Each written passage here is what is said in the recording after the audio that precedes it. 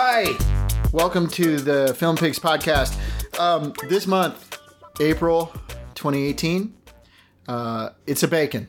Judgment Day. It's a bacon. It's a Judgment Day, but it's a bacon episode. We tried to get a proper episode, but I swear to God, we're going to do one in May. Since this is a bacon, please withhold your angry emails. Don't get mad. It's Falk. It's Falk's fault. He has too many children. Too many professional responsibilities. Not enough time. No. On his hands. No. And therefore, it becomes difficult to do a proper episode. But I have a couple segment ideas for the bacon. Oh, we can okay. Throw in. So something like new and different and something, like we'll futz around with it. Yeah, okay, good. So, we have to do a recap of the last episode because this one is based on a conversation we had in the last one. Okay. So in the last one, if you'll recall, if you listened to it, are we going to explain who we are or what's going on? Oh yeah, I'm Todd Anderson. One of the Film Pigs. And you are. I'm Steve Skelton. I'm one of the other Film Pigs. And Steve Falk, as we've said, has ruined everything. And this podcast is his fault. It's totally his fault. It's not our fault. So last episode, it was a bacon, right?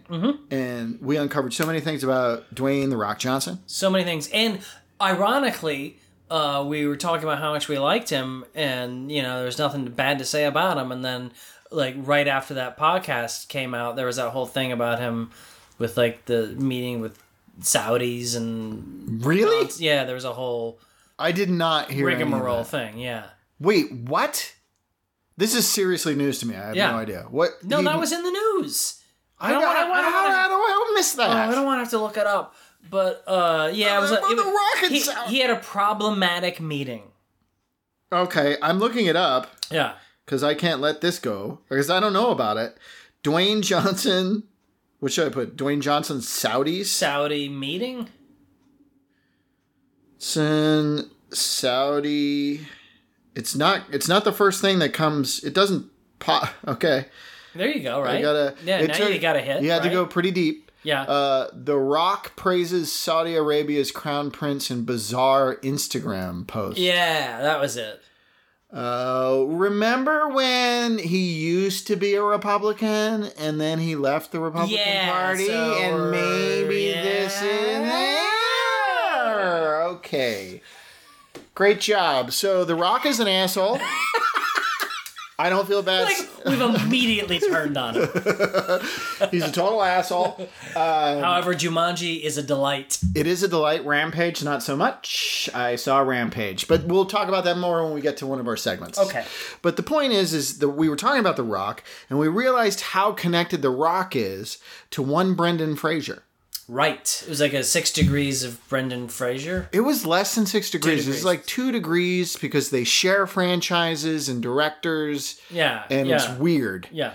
There's a Stephen Sommers, I think, connection. That's the linkage. Stephen Sommers is often the glue that keeps weird things together. Yeah, the fulcrum, if you will. He had glue that kept Treat Williams together with Famke Jamke. That's crazy. I wouldn't have expected that. It's weird glue. Stephen Sommers is the greatest film director of all time. I don't know if you've seen Van Helsing. Oh, who hasn't? I dare you to direct a 2.5-hour movie that's nothing but yelling. Yeah, I mean, it definitely will go down in history as the yelliest of films. Also, it puts Hugh Jackman in a huge hat. Yeah, which is great. Hugh Jackman in large hats. Too many clothes. He should be in large hats. No shirt. Ooh, giant hat, no shirt. No shirt. Oh. Hugh Jackman. There's your block. But that's why Van Helsing didn't succeed. Yeah. Because he had him in that duster. Yeah, exactly. Bulky duster. It's also why The Greatest Showman didn't go so hot. Too many clothes. Yeah. Too many clothes. It's Hugh Jackman. Get it off. Put some knives on his hands. Let's have some real fun. Yeah, grease him up and let's go. So, in talking about that connection, The Rock and Brendan Fraser, we also mentioned Maria Bello. Yes. And that brought us to Deborah Kara Unger. Yes. And we said, we should talk about them. They're great. Yeah. And so we're going to talk about them, but then I realized these are the women of a little movie called Payback. They were both in Payback. And in addition to them, there's another lady who's in Payback. Oh, that's right. And her name is Lucy Liu. Mm-hmm.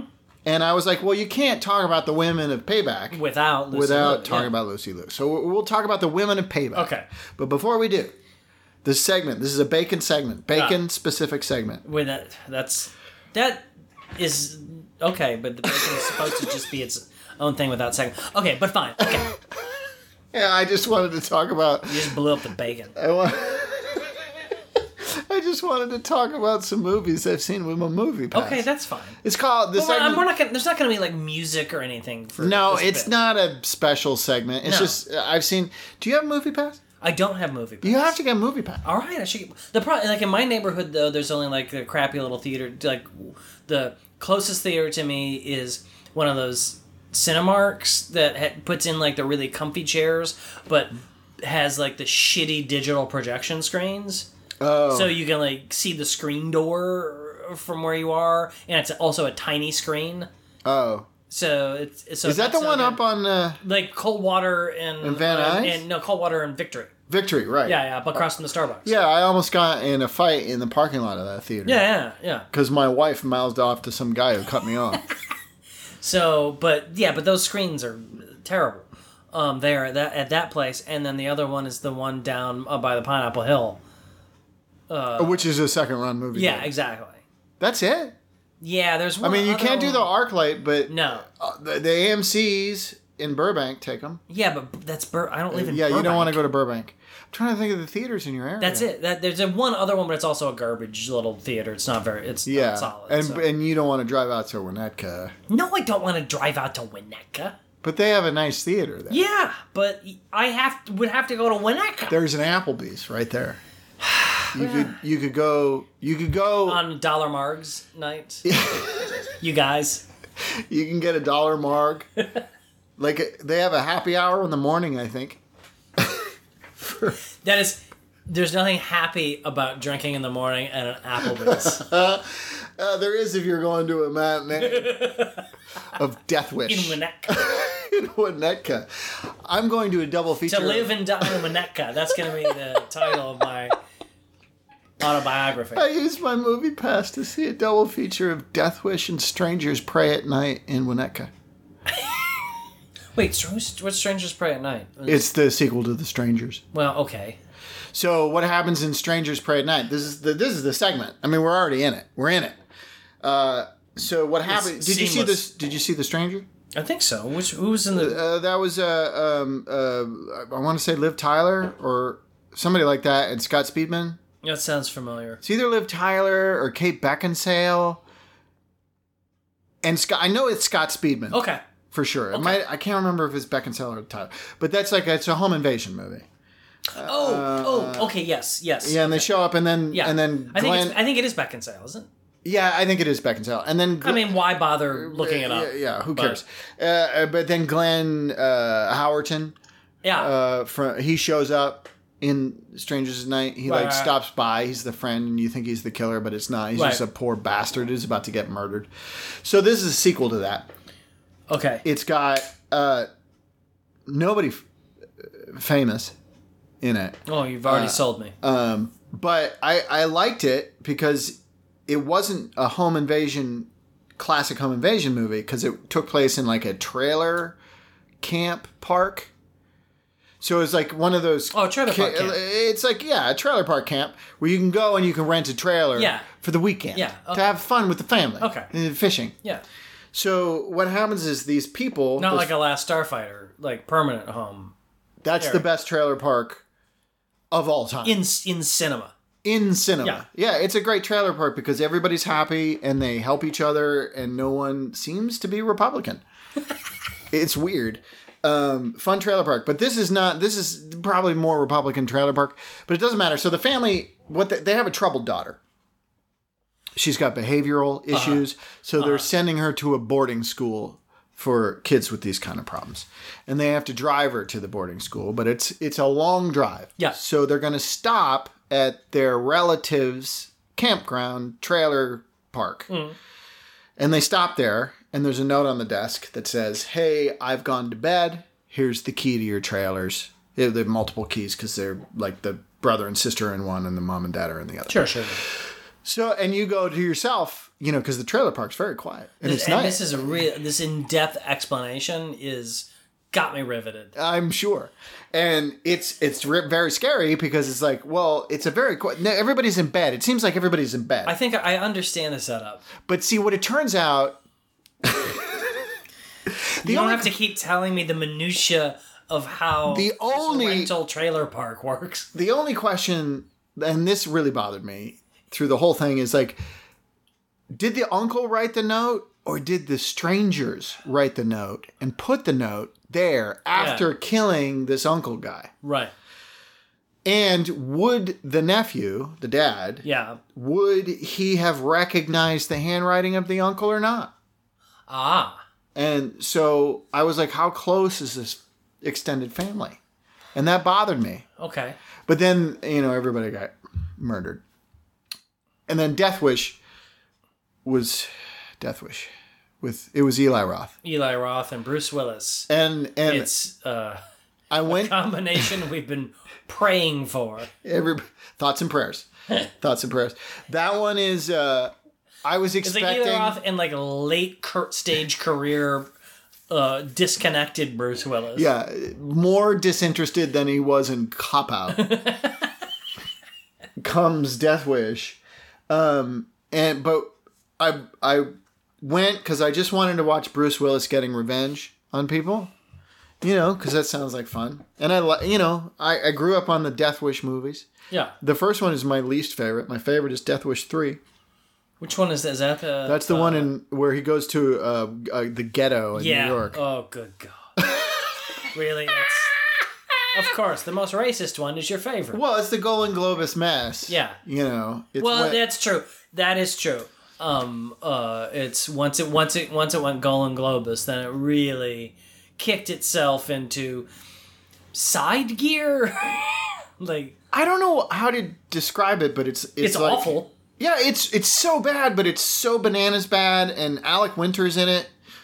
And I saw, if you've seen the documentary about Golden Globus. You haven't? I thought you said that there was a Death Wish. No. I've seen the Golden Globus. Yes. Yes. So Alec Winter talking about how every day somebody on the set was nearly decapitated. Yeah. So that 90 minutes of film is wonderful to watch. In a campy sort of way. Okay. Is it racist? Yes, it is, but it's one of those 80s racist movies that, like, that's colors... still terribly racist, and it's always been racist. But we're like... And is racist. Yeah, we'll make it less racist, though, by making the leader of the gang a white guy. Right, well, yeah, it is like the really ham-fisted, clumsy attempt to sort of address, yeah, we are being super racist... But we'll add Malachi to the gang. Well, that was Colors. I know. But Malachi at least was just part of the gang. Yeah. In Death Wish 3, they amped it up and the crazy white guy was the leader of the gang. And he became disinterested, bored Charles Bronson's main interest. And then Bronson has a cannon for some reason, like a handheld bazooka or some goddamn thing. Anyway, I was kind of terrified about the first act of Eli Roth, given his track record of exploitation. Yeah. And it wasn't nearly as exploitative as the original. Oh, really? So I was like, oh, okay, now I can enjoy my revenge. Well, the whole thing is... Yeah. And conceptually. And it's actually more... Despite the fact that the main bad guys... Because in Death Wish, the original... Bronson, his family gets raped and murdered. So he just goes on a vigilante spree, killing inadvertently. Anybody, yeah. He never kills Jeff Goldblum. Ever. And Jeff Goldblum is one of the guys who rapes and kills his family. Doesn't kill any of those fools. You never see him again. Yeah. He just kills disappears, criminals. Which is a better concept than just a straight up revenge movie, which is less vigilante and more revenge. So Eli Roth he's tracking down these guys.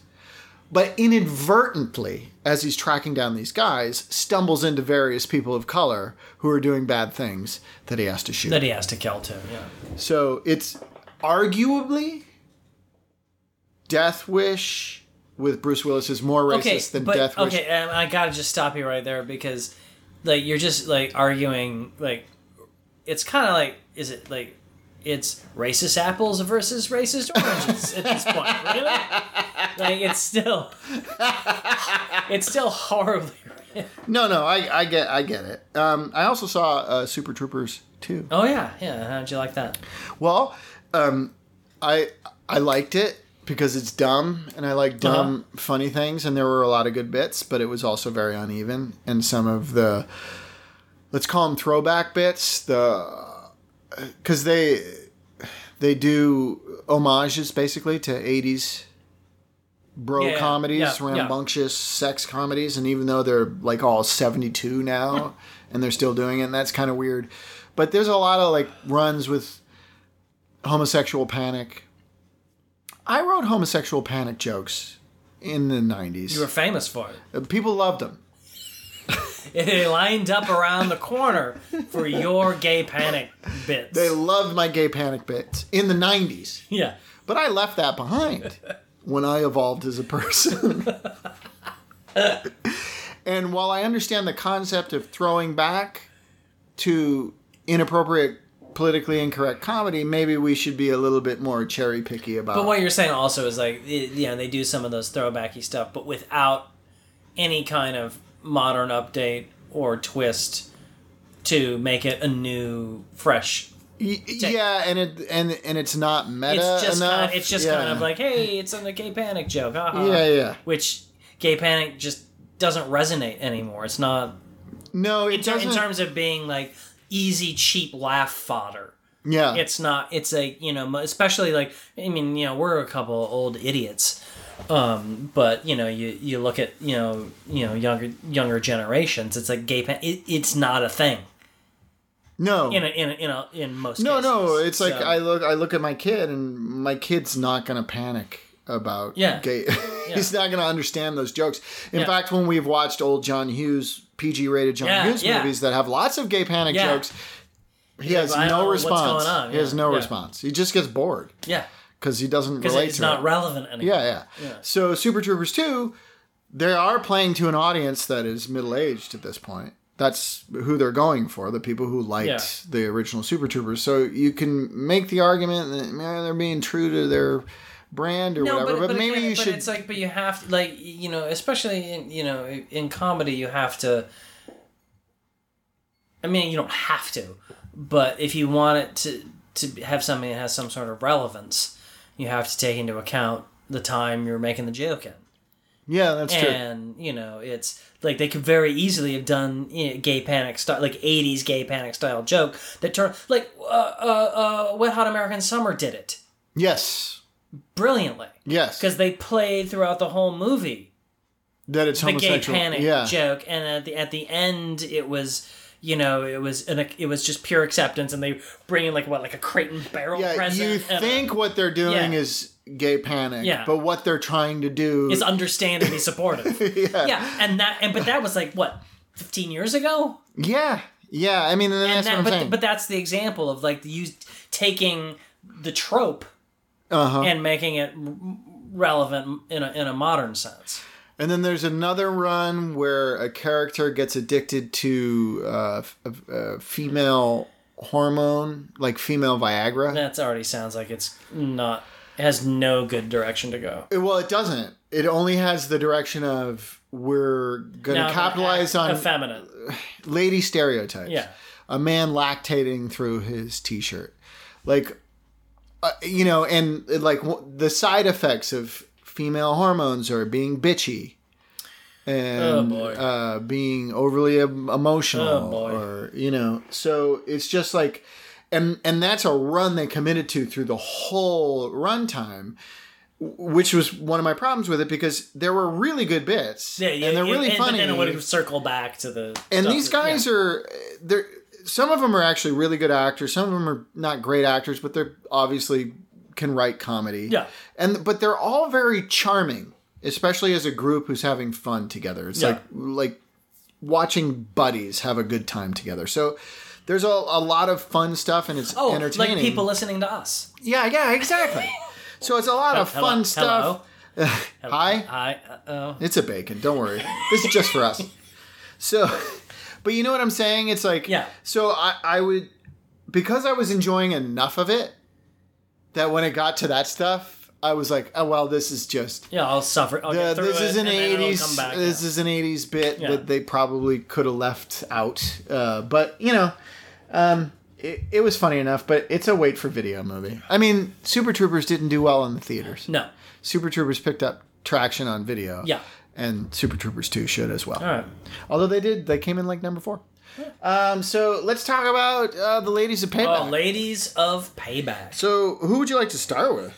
Well, I mean, I think we start with Maria Bello, right? Yeah, who spawned this conversation initially? Because we were talking about her specifically in the Mummy movie, the third one. Okay, but this is... So we're just going to go through the list of stuff that they've all been in. No. We go from memory. I just want to have this reference point. So if we have questions, I can look at the thing and go, oh, she was in that.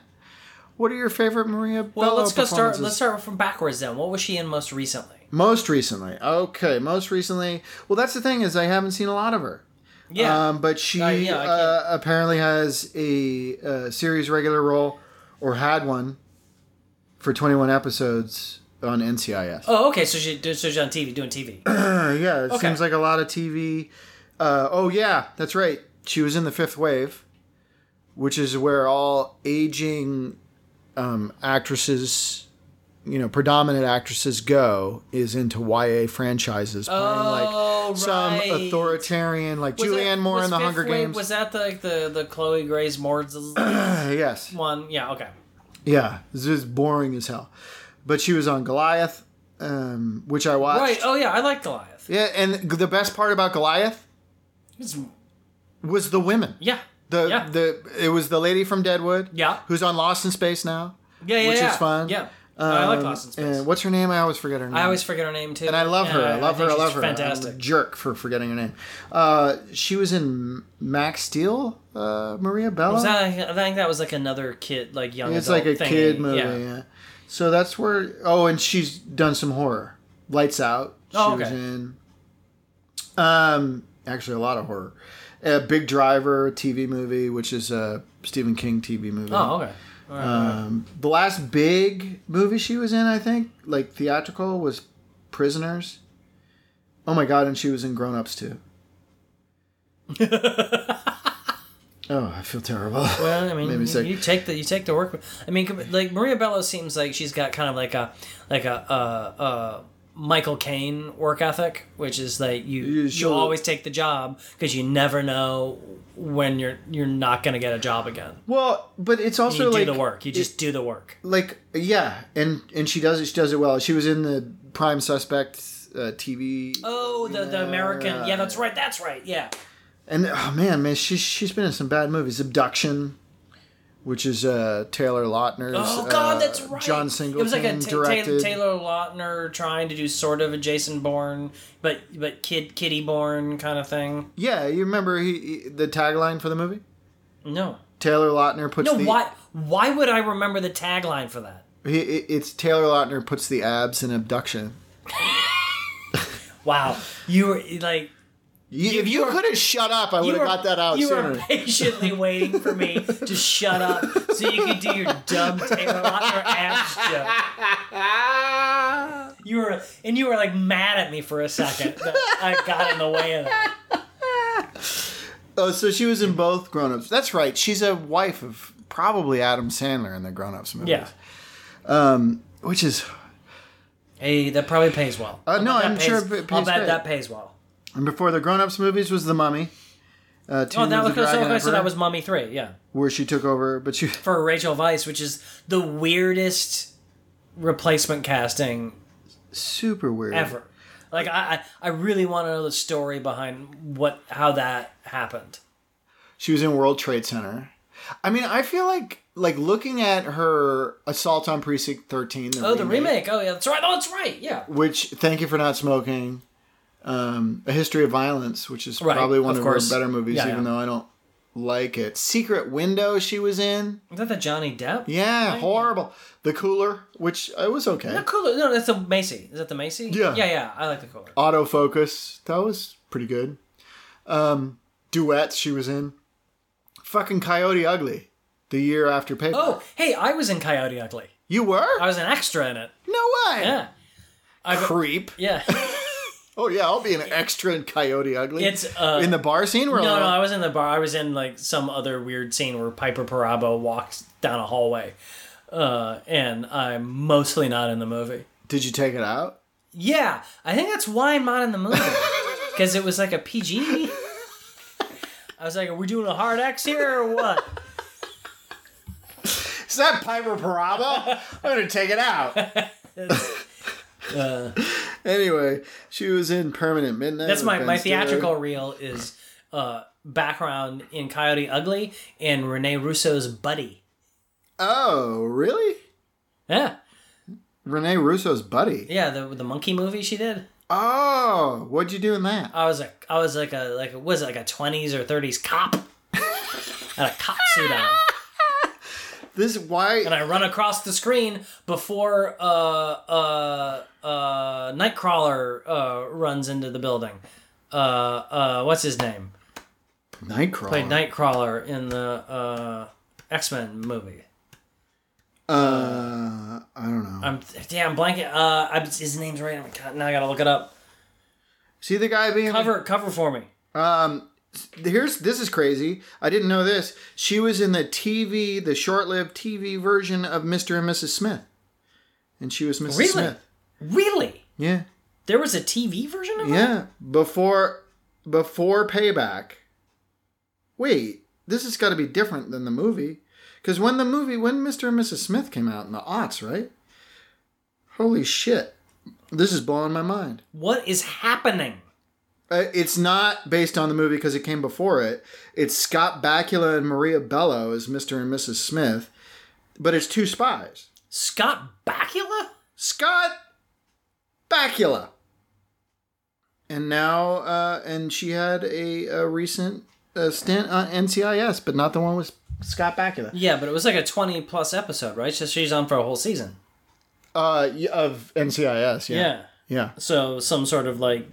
Was she maybe like replacing an actor that left the show, or? Well, NCIS has been on so long they have kind of rotate, and they sometimes they have just recurring guest stars for like a season. Yeah. I bet that's what it was. To keep things, but anyway, so that's like basically like her special appearance by. Here's what's messed up about this is I'm looking at her. I mean, in looking at her resume here, why hasn't she worked more? Like in more weird stuff, because she's really good.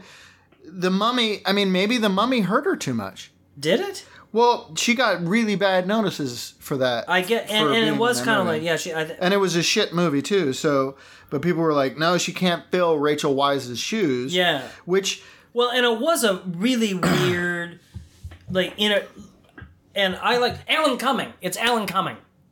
Alan Cumming. Okay. Sorry. Who loves a good lolly. Yeah. As I learned in that movie with Jennifer Jason Leigh. It was gross. So it's Alan Cumming in Buddy and X-Men. Okay. I think it's like because I like Bello a lot. I think she's terrific, but it was a really strange miscasting.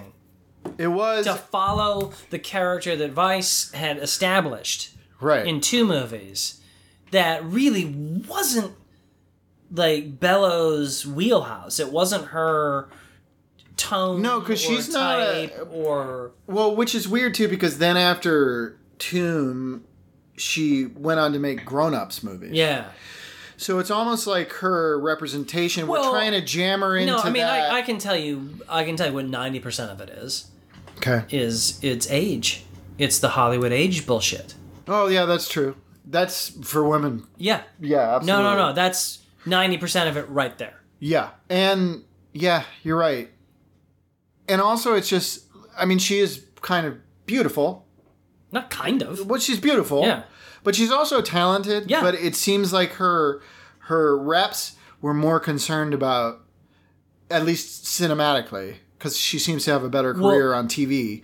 But I think the they were movies also they're just trying to transition her to older women roles post Mummy. Right, the hot eye candy wife of Adam Sandler or whoever. Yeah, the mom roles, and that's still not really her. Wasn't then, still isn't. No, she should be playing. I mean, it's the same thing as like fucking like trying to make Diane Lane the dowdy Superman's mom in the fucking DC movies. Yeah, and she's still stunning. Right. And she's not an old lady. Well, and Maria Bello married to any given cast member of Grown Ups on the male side is impossible to do. Impossible. So Maria Bello, I'm disappointed in Hollywood for failing her. I think she's doing it on TV. Yeah. What she should be doing. And she should be... because she plays hard-edged really well. And that's what she should be in the movies. She should be a badass action star. I wouldn't be surprised in especially considering how like streaming services are going nuts for shit. You know that like and like you said, if she just did this stint on NCIS, that I wouldn't be surprised if there's some sort of like cop detective something show that they've got that is in development with her as the lead. Probably like a remake of like a British or Norwegian or European cop show that we might see in the next couple of years. And that's good, and I want her to have that TV money. I really do. But the thing about procedural TV is, in order to not Vincent D'Onofrio yourself, you have to keep your performances very low key. Yeah. And she has the ability to be very intense on a great level, like we saw in History of Violence and certain other earlier movies and TV shows. But I'd like to see her in more stuff cinematically, because then she can give everything. Yeah, but if we're talking like streaming, we're talking like 10 to 13 episode seasons. Well, that could be good too. So it's not going to be like a 20. It's not going to be like a Law and Order 23 episode. Right. So it could be better. Yeah. Yeah. So it could be better, but it's still not like her intensity level really is cinematic, I think. No, I think you're right. And she would be really good as an action star, like Atomic Blonde. Yeah. She'd be really good in those kinds of movies. And I'm sad that she's not. Let's move on to another lady of Payback. It's so weird that it's the ladies of this shitty Mel Gibson movie. It's not shitty. I'm not going to say it's a shitty movie because I actually enjoy it, despite the problematic nature of Mel Gibson being in it. Yeah. Because it's got really terrific... It's a fun, pulpy crime show. It's got fun performances by everybody. You got your Greg Henrys in there. You got the boss, the ball, the crime. we got James Coburn's in it, Coburn. And then the other old guy is in it. There was another old guy in it too, who's from old movies. And then you had what's the short, dark-haired character out? David Paymer. Oh, Paymer, right? Yes, Paymer. That's right, and he's fantastic in it. So it's a fun crime show if you can get past Mel Gibson's presence. Right. So Unger, who's listed on IMDb as full name Deborah Kara Unger. Yeah. Most recently, you want most recent? Yeah, let's go for most recent. Let's start from most recent. Torch.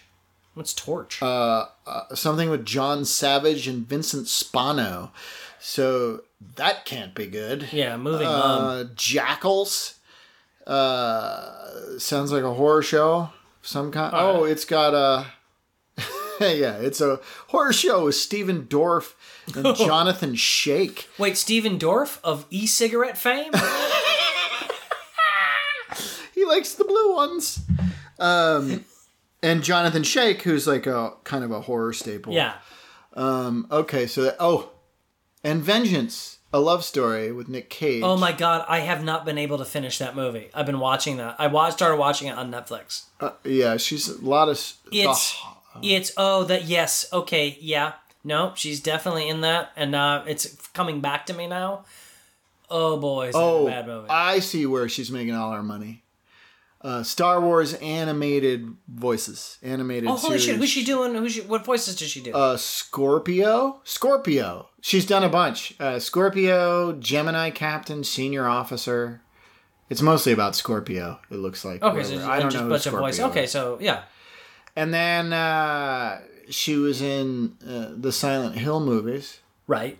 The Samaritan, which is a movie with Sam Jackson. Is that Sam Jackson? Yeah, it's like a B movie, like right. Movie. It didn't do very well.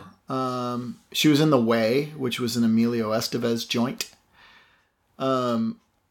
She's been consistently working, clearly, which is great. But like White Noise, like the work, like who are they representing these women? They got it. Yeah. She's a good actress. She should be in better shit. She was in Stander. Oh, I like Stander. Which is a very good heist movie. That's right, with your Tom Jane. Yeah, exactly. And which is what the South African bank robber movie. Yeah, I know. I like this Stander. That was a good movie. I like. And she was in 13, which is an unpleasant watch, but it's a solid movie. The Salton Sea she was in. Oh yeah. The Hurricane. Mm-hmm. And then Payback, and then before Payback, The Game. Is that the Michael Douglas thing? Yeah. She's the lady who helps him. Right. I forgot about The Game. Yeah. And wow, she was in Keys to Tulsa with James Spader. No Way Home, Crash, the Cronenberg one. Oh, the good one. And here's one of her early. One of her very early credits is Highlander, The Final Dimension. Oh, is that the one with Mario Van Peebles? Yeah. yeah. That's the one. Well, I mean, here's the thing is, she works consistently.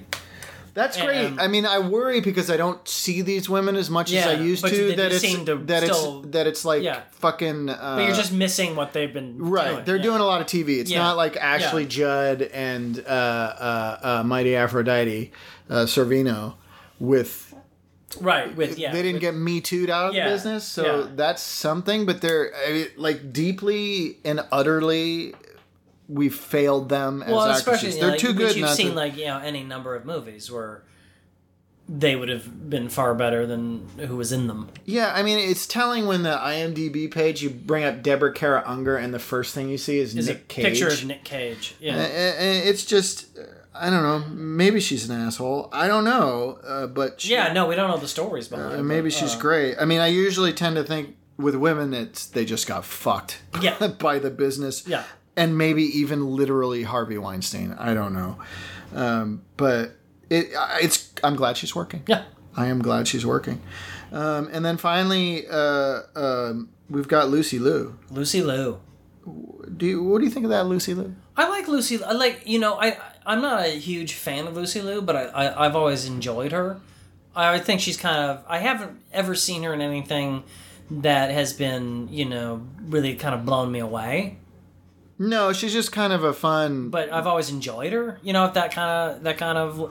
Makes sense. Like early on, she was always good. When you think about Payback, and you think about Kill Bill,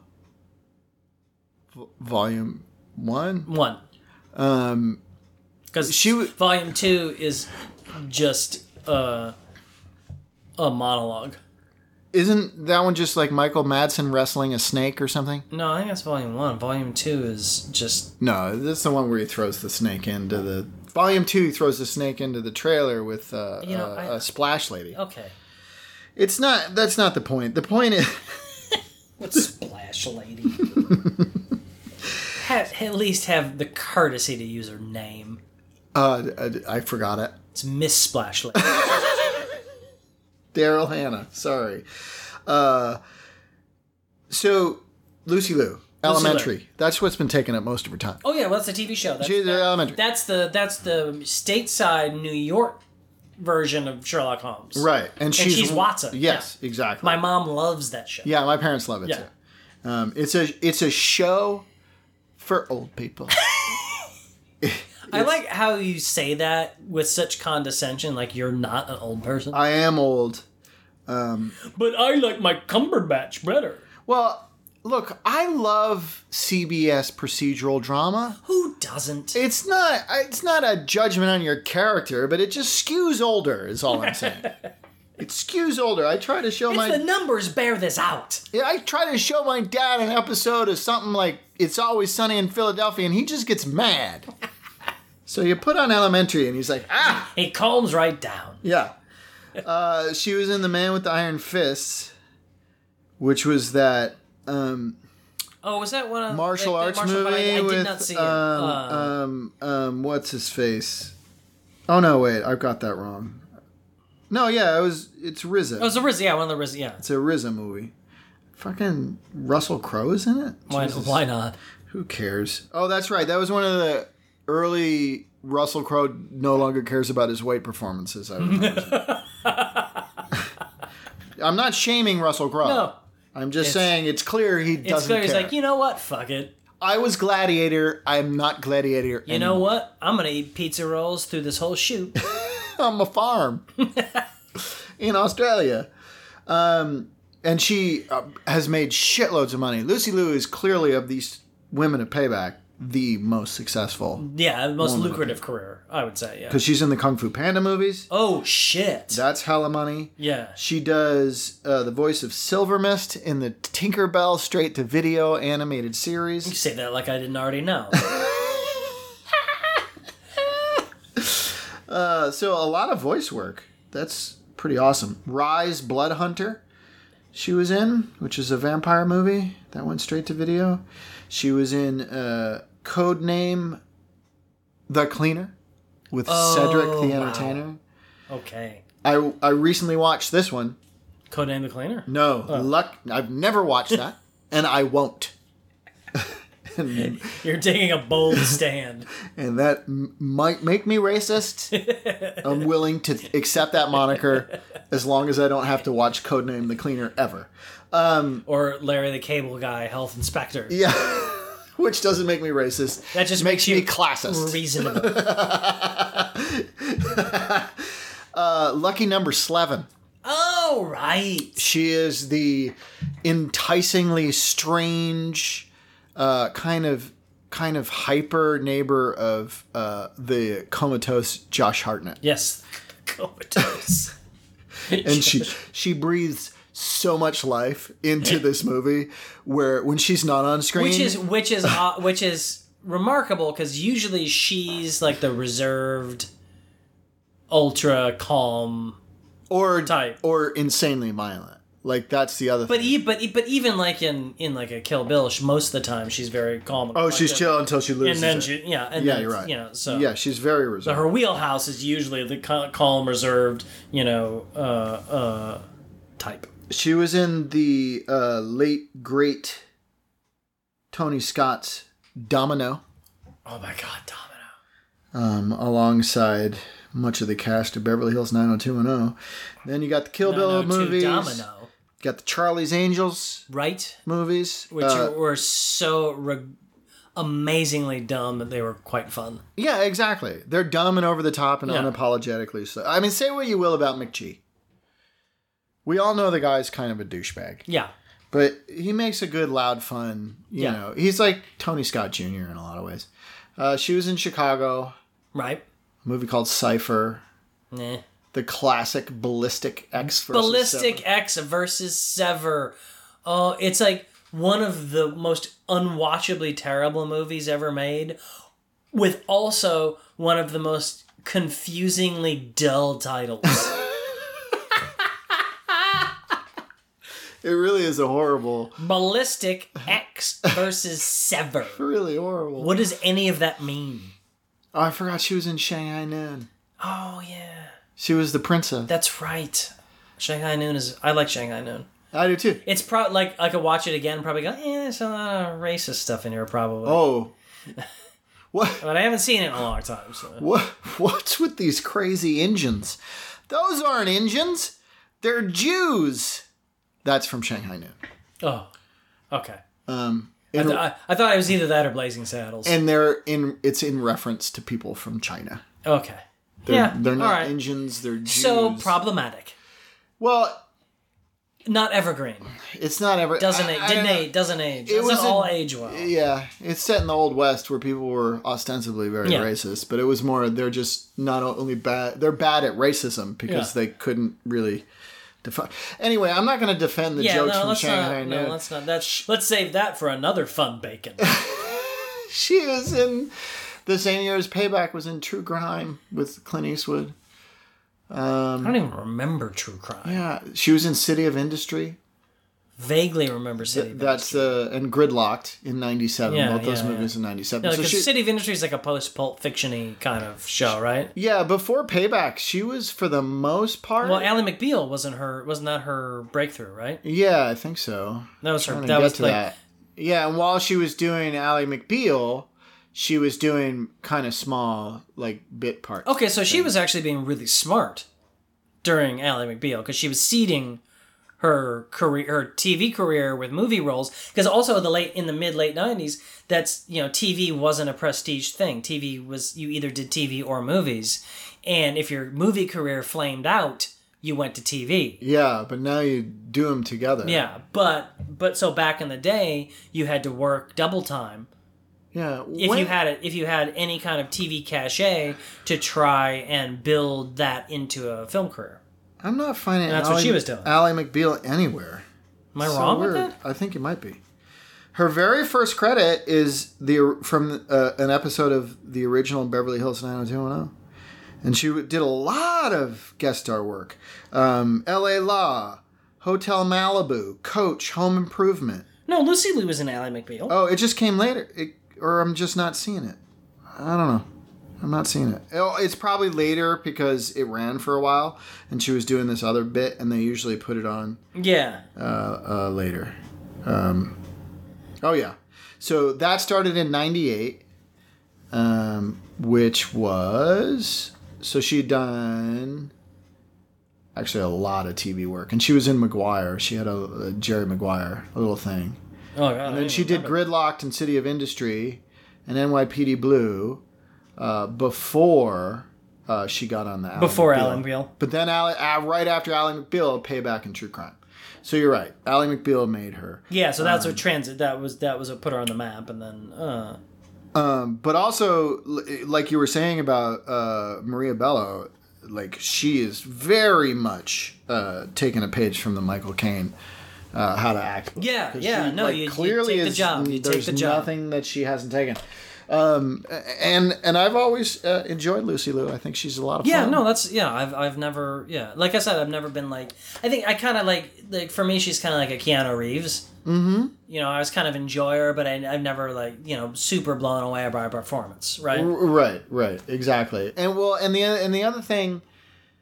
But about in her a second, career, if they would do like a John Wick for Lucy Liu, I would see that in a flat second. Oh yeah, hell yeah! I would love to see any of these three women as stars of action vehicles, or all three together. I don't care. Just put them in action movies. I would love it. The interesting thing about her, where I think it was either her or her reps who did it right, was her transition from TV into film.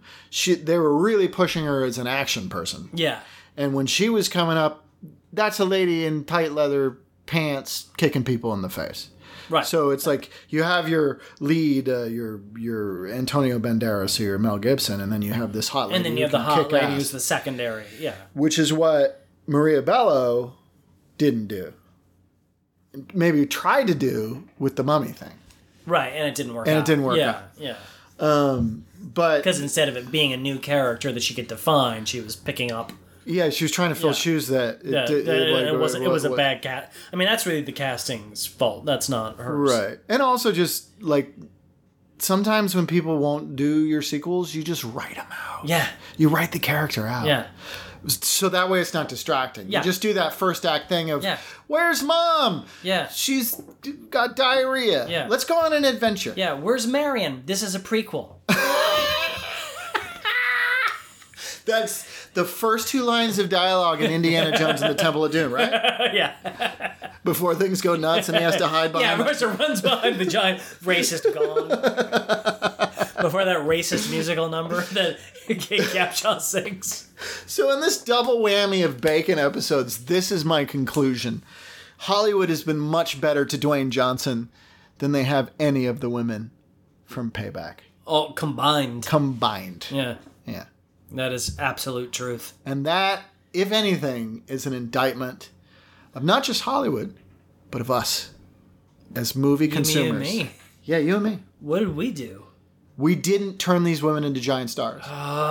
When we saw Payback, we should have said, we should have walked out of that theater. Yeah. We should have started marching, saying, put the Women of Payback in a movie without a racist like fucking Mel Gibson. I'm pretty sure it's going to turn out that Mel Gibson is going to be an awful garbage person.